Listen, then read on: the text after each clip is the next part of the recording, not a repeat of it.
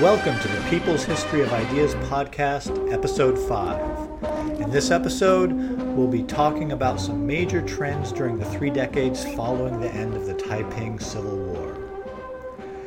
After the British and French occupied Beijing during the Second Opium War, and the forces led by Zheng Guofeng against the Taiping revolutionaries were greatly aided in their victory by British ships and guns, it had become clear to a new generation of Chinese reformers that it was going to be necessary for China to adopt at least some foreign technology if it wanted to ever be able to defend itself against the industrializing foreign powers which had caused so much trouble.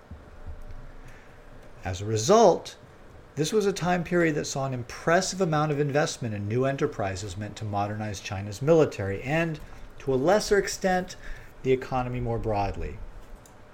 But while the scale of the new investments were impressive, they took place within the context of an ongoing political struggle between the reformers, or we could call them modernizers, on the one hand, and conservative forces who strove to minimize change to the bare amount they considered necessary.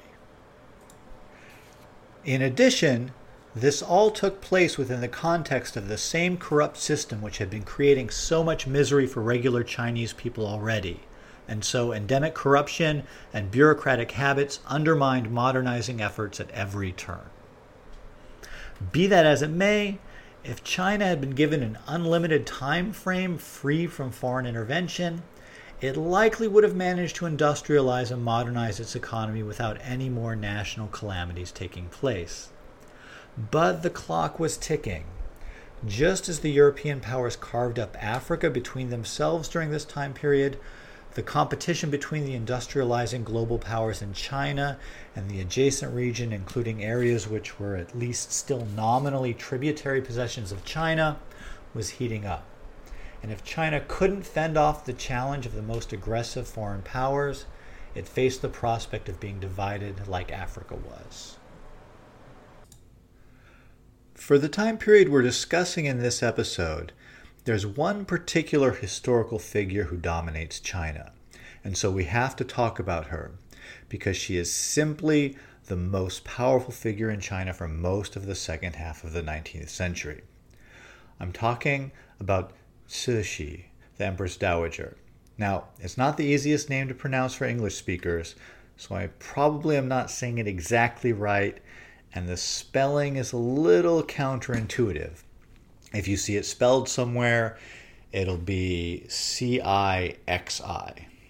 Basically, the Empress Dowager Cixi was the real ruler of China from 1862, when her 6-year-old son, the Tongzhi Emperor, ascended the throne, until her death in 1908. She'd started out as a consort of the previous emperor, Shunfeng. Shunfeng had fled Beijing when it was occupied by the British and French during the Second Opium War, leaving his younger brother Prince Gong in charge of the capital. During the Taiping Rebellion, the Shunfeng Emperor had given himself up to dissipation and despair at the situation, and things only became worse after the British and French invaded. He retreated to the Chengde mountain resort a couple hundred kilometers northeast of Beijing, where he retreated from reality by watching operas, and died in 1861 at the age of 30, basically from overindulgence, although despair at his inability to cope with leading China in its time of crisis must have contributed something to his death. Shunfeng had entrusted the care of Tongzhi to 8 senior ministers, who were supposed to be the ruling power until Tongzhi came of age to rule. This didn't sit well with Prince Gong, who was much more reform-minded than the 8 senior ministers. And it didn't sit well with Cixi either, who was ambitious to hold power herself. While Shunfeng was alive, Cixi had already started to help and advise the emperor in his work, and she didn't like the idea of being excluded from power now. So, while the 8 regents were on their way back from Chengde to Beijing, they were surprised in their beds and arrested, with 3 of them being executed. Prince Gong and Cixi now formed a ruling alliance, with the understanding that Prince Gong could pursue his reforms as long as he understood that Cixi was the highest authority. She didn't care about reform so much herself, but was willing to support the reformist faction led by Gong if those were the people she had to ally herself with in order to come to power. In order to ensure that Gong didn't turn on her, she made sure that conservatives at court also held influential positions, so that she could always be the final arbiter in important conflicts between the two factions. When Tongzhi became 17 in 1873, he formally took over the throne, but Cixi remained a power behind the scenes, and Tongzhi died suddenly in 1875. Now Tongzhi's empress, who was pregnant, was supposed to rule in the name of her unborn child as Empress Dowager. But she died under suspicious circumstances, and Cixi, in order to remain Empress Dowager, had to adopt a new son on whose behalf she could rule. So she adopted the 4-year-old Guangxu. This meant that Cixi didn't have to retire again until 1888, and by then she had been in power so long that she had no trouble remaining the power behind the throne while Guangxu ruled formally. This was shown in 1898 when Guangxu tried to exercise power during what are called the 100 Days Reform, which we'll talk about later. At the end of 103 days of reform-minded independence, Cixi staged another coup and put Guangxu under house arrest. Cixi then ruled openly until 1908. When she knew she was going to die, she had Guangxu poisoned so that he died at age 37, the day before she died at age 72. Fundamentally, what Cixi cared about was remaining in power. This was much more important to her than any particular set of policies. Cixi's personal view on modernization and reform is captured well in this anecdote, which I'll read you. It's from a recent book by Zheng Yongwen called 10 Lessons in Modern Chinese History. And it's a book I highly recommend to listeners who want to read further about the history we've been covering in this podcast. On a beautiful morning in December 1888, an excited eunuch rushed to the side of Empress Dowager Cixi to inform her that her birthday present had arrived. Cixi stepped out of her palace to see the special gift, a 6-coach train made especially for her in Paris. The old Buddha, as she was reverently addressed, boarded the train and noted that the interior decoration was very exquisite, imperial standard indeed. She sat down and gave the order, and the train started moving on a track specially built for the occasion. She enjoyed the short ride, and above all the scenery she saw from the windows. She liked it so much that she ordered a line to be constructed between her residence in Jingqingjia, at the northern tip of today's Beihai, to her office at Ziguangge in Zhongnanhai, where today leaders of the communist regime live and work, all within the imperial compound, so that she could take the train to work every day. She liked everything about the journey except the sound of the engine and of the horn, and it was thought to disturb the feng shui of this royal land. She was so disturbed by the commotion that she stopped using the engine altogether and had workers pull the train instead. Though the journey took longer, it maintained peace and tranquility. Fundamentally, Cixi was out for herself. This is, I'm not reading from the book anymore. So fundamentally, Cixi was out for herself. She wasn't opposed to modernization, but she also wasn't for it. Locomotives were great, but why make so much noise if you could just have peons pull the train for you instead? I think this really captures something about the fitful nature of reform and modernization that took place under her rule. And of course, because she relied on keeping the conservatives and reformers in line by favoring one side and then the other, it meant that there could not be any sort of really thoroughgoing modernization during her long reign. So, going back to China in the wake of the Second Opium War and at the end of the Taiping Civil War. China had just experienced a series of catastrophes. Since the defeat by the British in the First Opium War back in 1842, China had a series of humiliating treaties forced upon it, giving all kinds of concessions to foreign powers, allowing the trade in opium into the country, losing territory to Russia, and now being forced to deal with foreign powers not according to long-standing traditions which placed China at the center of the civilized world, but according to the rules set by the European-centered imperial system of the industrializing 19th century. I received a question from a listener that's relevant here, so let me address that question as we move on. The question was, how exactly could the comparatively small military expeditions which the British and French sent to China defeat the Chinese military on its home ground? Why couldn't the Europeans just be overwhelmed by superior numbers of Chinese people when they invaded China? This is a really important question, so let me clarify this if I can. The first major thing the Europeans had going for them was their firepower. The artillery that they had was a huge advantage. So, for example, during the First Opium War, the British could pull up in their ships off the coast of China and shell a city while staying out of range of any damaging fire from the Chinese.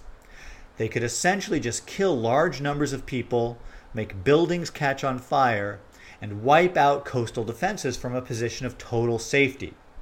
Similarly, when the Taiping forces advanced on Shanghai and the French fired on them with their artillery, they were able to kill large numbers of Taiping without the Taiping ever being able to get close enough to do any damage to the European or Qing forces defending the city. But the guns that their soldiers carried were also much better than the guns that the Chinese soldiers had. So with the guns as well, the Europeans could kill large numbers of Chinese soldiers and civilians from a much greater distance and with greater accuracy than the Chinese could, which meant that they could decimate Chinese forces from a distance well before the European forces were really threatened in return.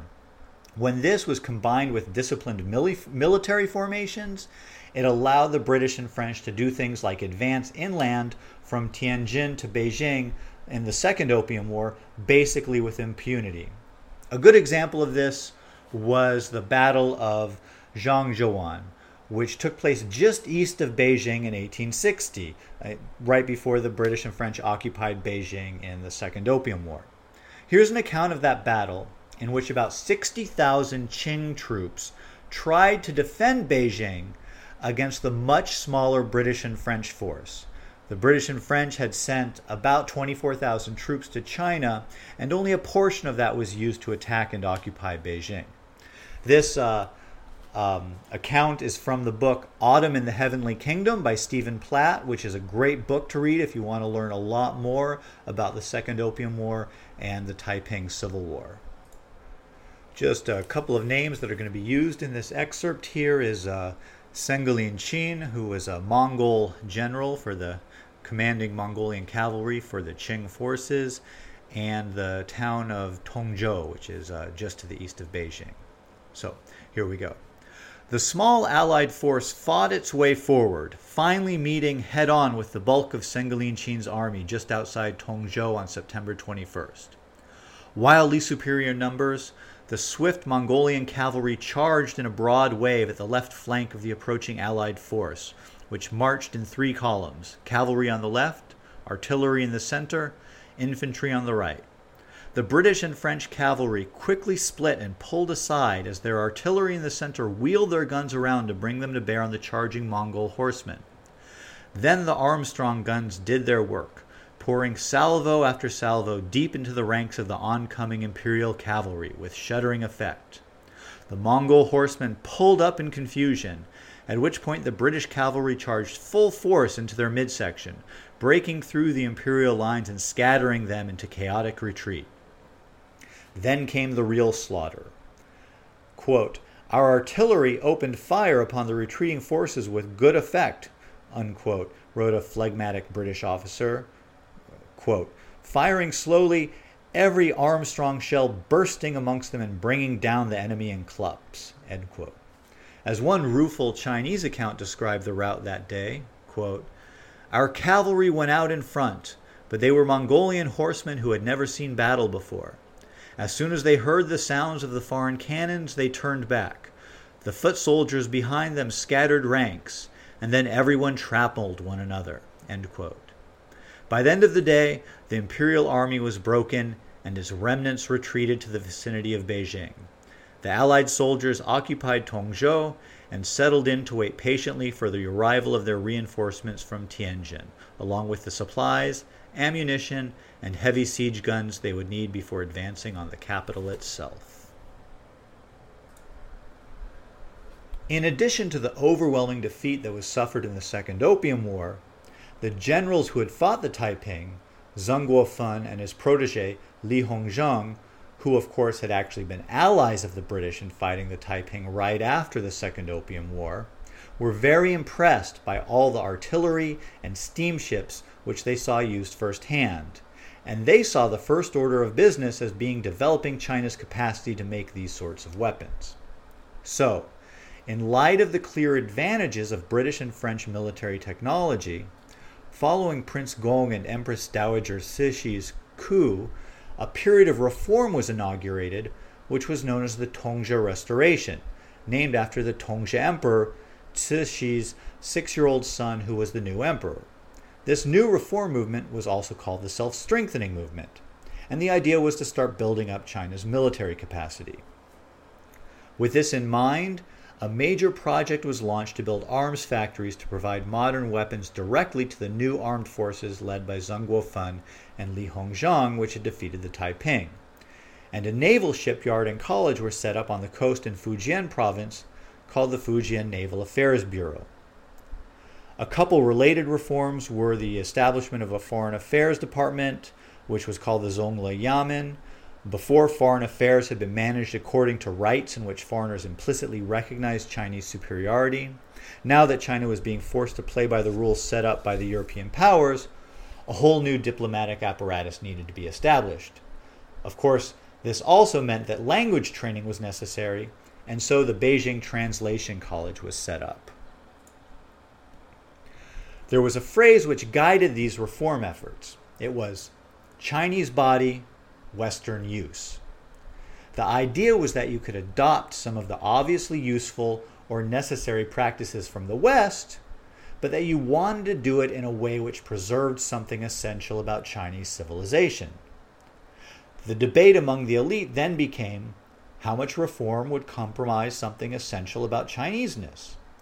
The most conservative members of the court only wanted to adopt military technology and do what was needed to keep foreigners at bay, while reformers recognized that military modernization could not occur in a vacuum and that other social changes would be necessary in order to support a modern military force. And so they advocated further reforms, such as creating industrial economic enterprises or running train lines across the country. Career advancement and social prestige were still attached to becoming an official, which meant studying for exams based on the old classics and the debates which revolved around interpreting the classics. This was considered the essence of Chinese civilization, but the practical value was very limited apart from the need to learn this stuff in order to advance through the ranks of officialdom. The experience of Beijing Translation College is instructive. After a few years, in addition to language instruction, the college also offered courses in subjects that were considered new learning or Western learning, such as math, astronomy, geography, chemistry, navigation, law, and economics. Initially, the college was only open to Manchus, and the only students were either children from Manchu families who had nothing else to do and were unprepared for the learning, or older officials who had been ordered to improve their skills. People looking to climb the ladder of officialdom had no need for this knowledge. So eventually, all restrictions had to be lifted on who could enter the school so that it would attract people who were not interested in climbing the ranks of officialdom. The ultimate effect, naturally, was that it attracted very reform-minded people, and later, after it changed its name to Beijing University, it was the site of student radicalism, the birthplace of Chinese communism, and where Mao Zedong worked as a librarian while becoming a Marxist. Quite the unintended consequence for a school founded by Prince Gong in conjunction with Protestant missionaries working as language teachers. But it can't be emphasized enough that the movement toward modern industrial society was a very halting one, both because of the conflicts between reformers and conservatives in the Qing court, and also because of the inherent tension of the fact that foreigners, whose intentions were always with good reason looked on with suspicion, were the initial bearers of the knowledge, and sometimes the capital needed for modernization.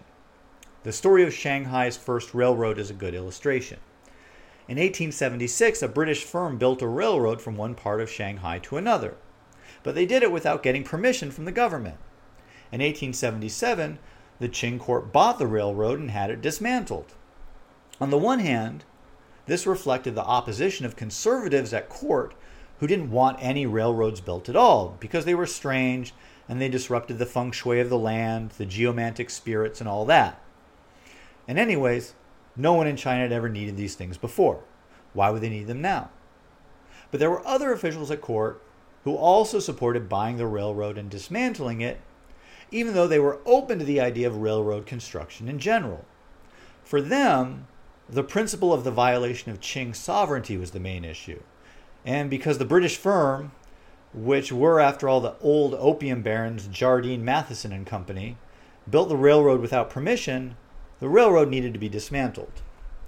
The remarkable thing from this perspective is that China actually had to buy the railroad in order to dismantle it. After all, building a railroad across a city is a pretty big thing to do without permission. The eventual, albeit slow, success of the Beijing Translation College in contributing to China's modernization points to the fact that even though the path to regular, normie career success in late 19th century China lay with climbing the ranks of officialdom, which meant studying for and taking higher and higher level exams on the Confucian classics, there were of course other people who took other life paths. In particular, there were Chinese people who left China because of the crisis there in order to find opportunity elsewhere. Officially, the Qing Empire restricted who could travel from China, but in reality, this was very difficult to enforce, especially after the Opium War. If you were pushed out of your home because of all the fighting happening with the Taiping Rebellion, why not go to California, where the gold rush had just started a few years before? There were long-standing Chinese communities outside China in Southeast Asia, but now you started to see Chinese people migrating to the Americas, Australia, and Europe. Some of this was voluntary migration, but also some of it was coerced migration with the so-called coolie trade, where Europeans trafficked in Chinese laborers who had been tricked, kidnapped, or coerced in some other way into migrating to places like Trinidad in the Caribbean or Cuba to do agricultural work that had been done by slaves until the recent abolition of slavery. For some families, especially those with overseas connections, a Western education began to seem more desirable, more practical, and more attainable. The future nationalist leader, Sun Yat-sen, left his hometown in Guangdong province just north of Macau to go to Hawaii in 1879 when he was 13. His older brother had already been working there, and Sun went there to get a Western education. He then returned to Hong Kong for university to study Western medicine. This was something that came to characterize radical circles in general. Even though Sun Yat-sen became a nationalist leader, he was very much a proponent of Western-style education and using science and industry to make China strong. And he wasn't so into the old Confucian education and values. We'll be talking more about Sun in a future podcast. Don't worry, this isn't all we're going to have to say about him. Chinese people working abroad faced a lot of discrimination and racial oppression, even if they weren't coerced into coolie labor. This caused a lot of resentment, and a lot of it was particularly targeted at the Qing Empire. There were a lot of Chinese people abroad who blamed the weak Qing government for their situation, and so they banded together into fraternal societies in order to protect themselves and in order to help each other out in their new countries. Some of the societies also ended up supporting attempts at change back home in China, like with providing funding for armed nationalist uprisings that would start to happen in 1895 when Sun Yat-sen's Revived China Society launched its first of many attempts at revolution. But that, of course, brings us just up past what we're covering in this episode. So, just to conclude, the 3 decades after the Taiping Revolution saw a lot of change. New modernization projects, more Chinese going overseas, the expansion of the study of subjects necessary for industrialization and competing in the 19th century industrial world. But as I mentioned at the beginning of the podcast, a clock was ticking, and soon some very bad people were going to test just how far China had gotten in strengthening itself. That's coming up in an upcoming episode.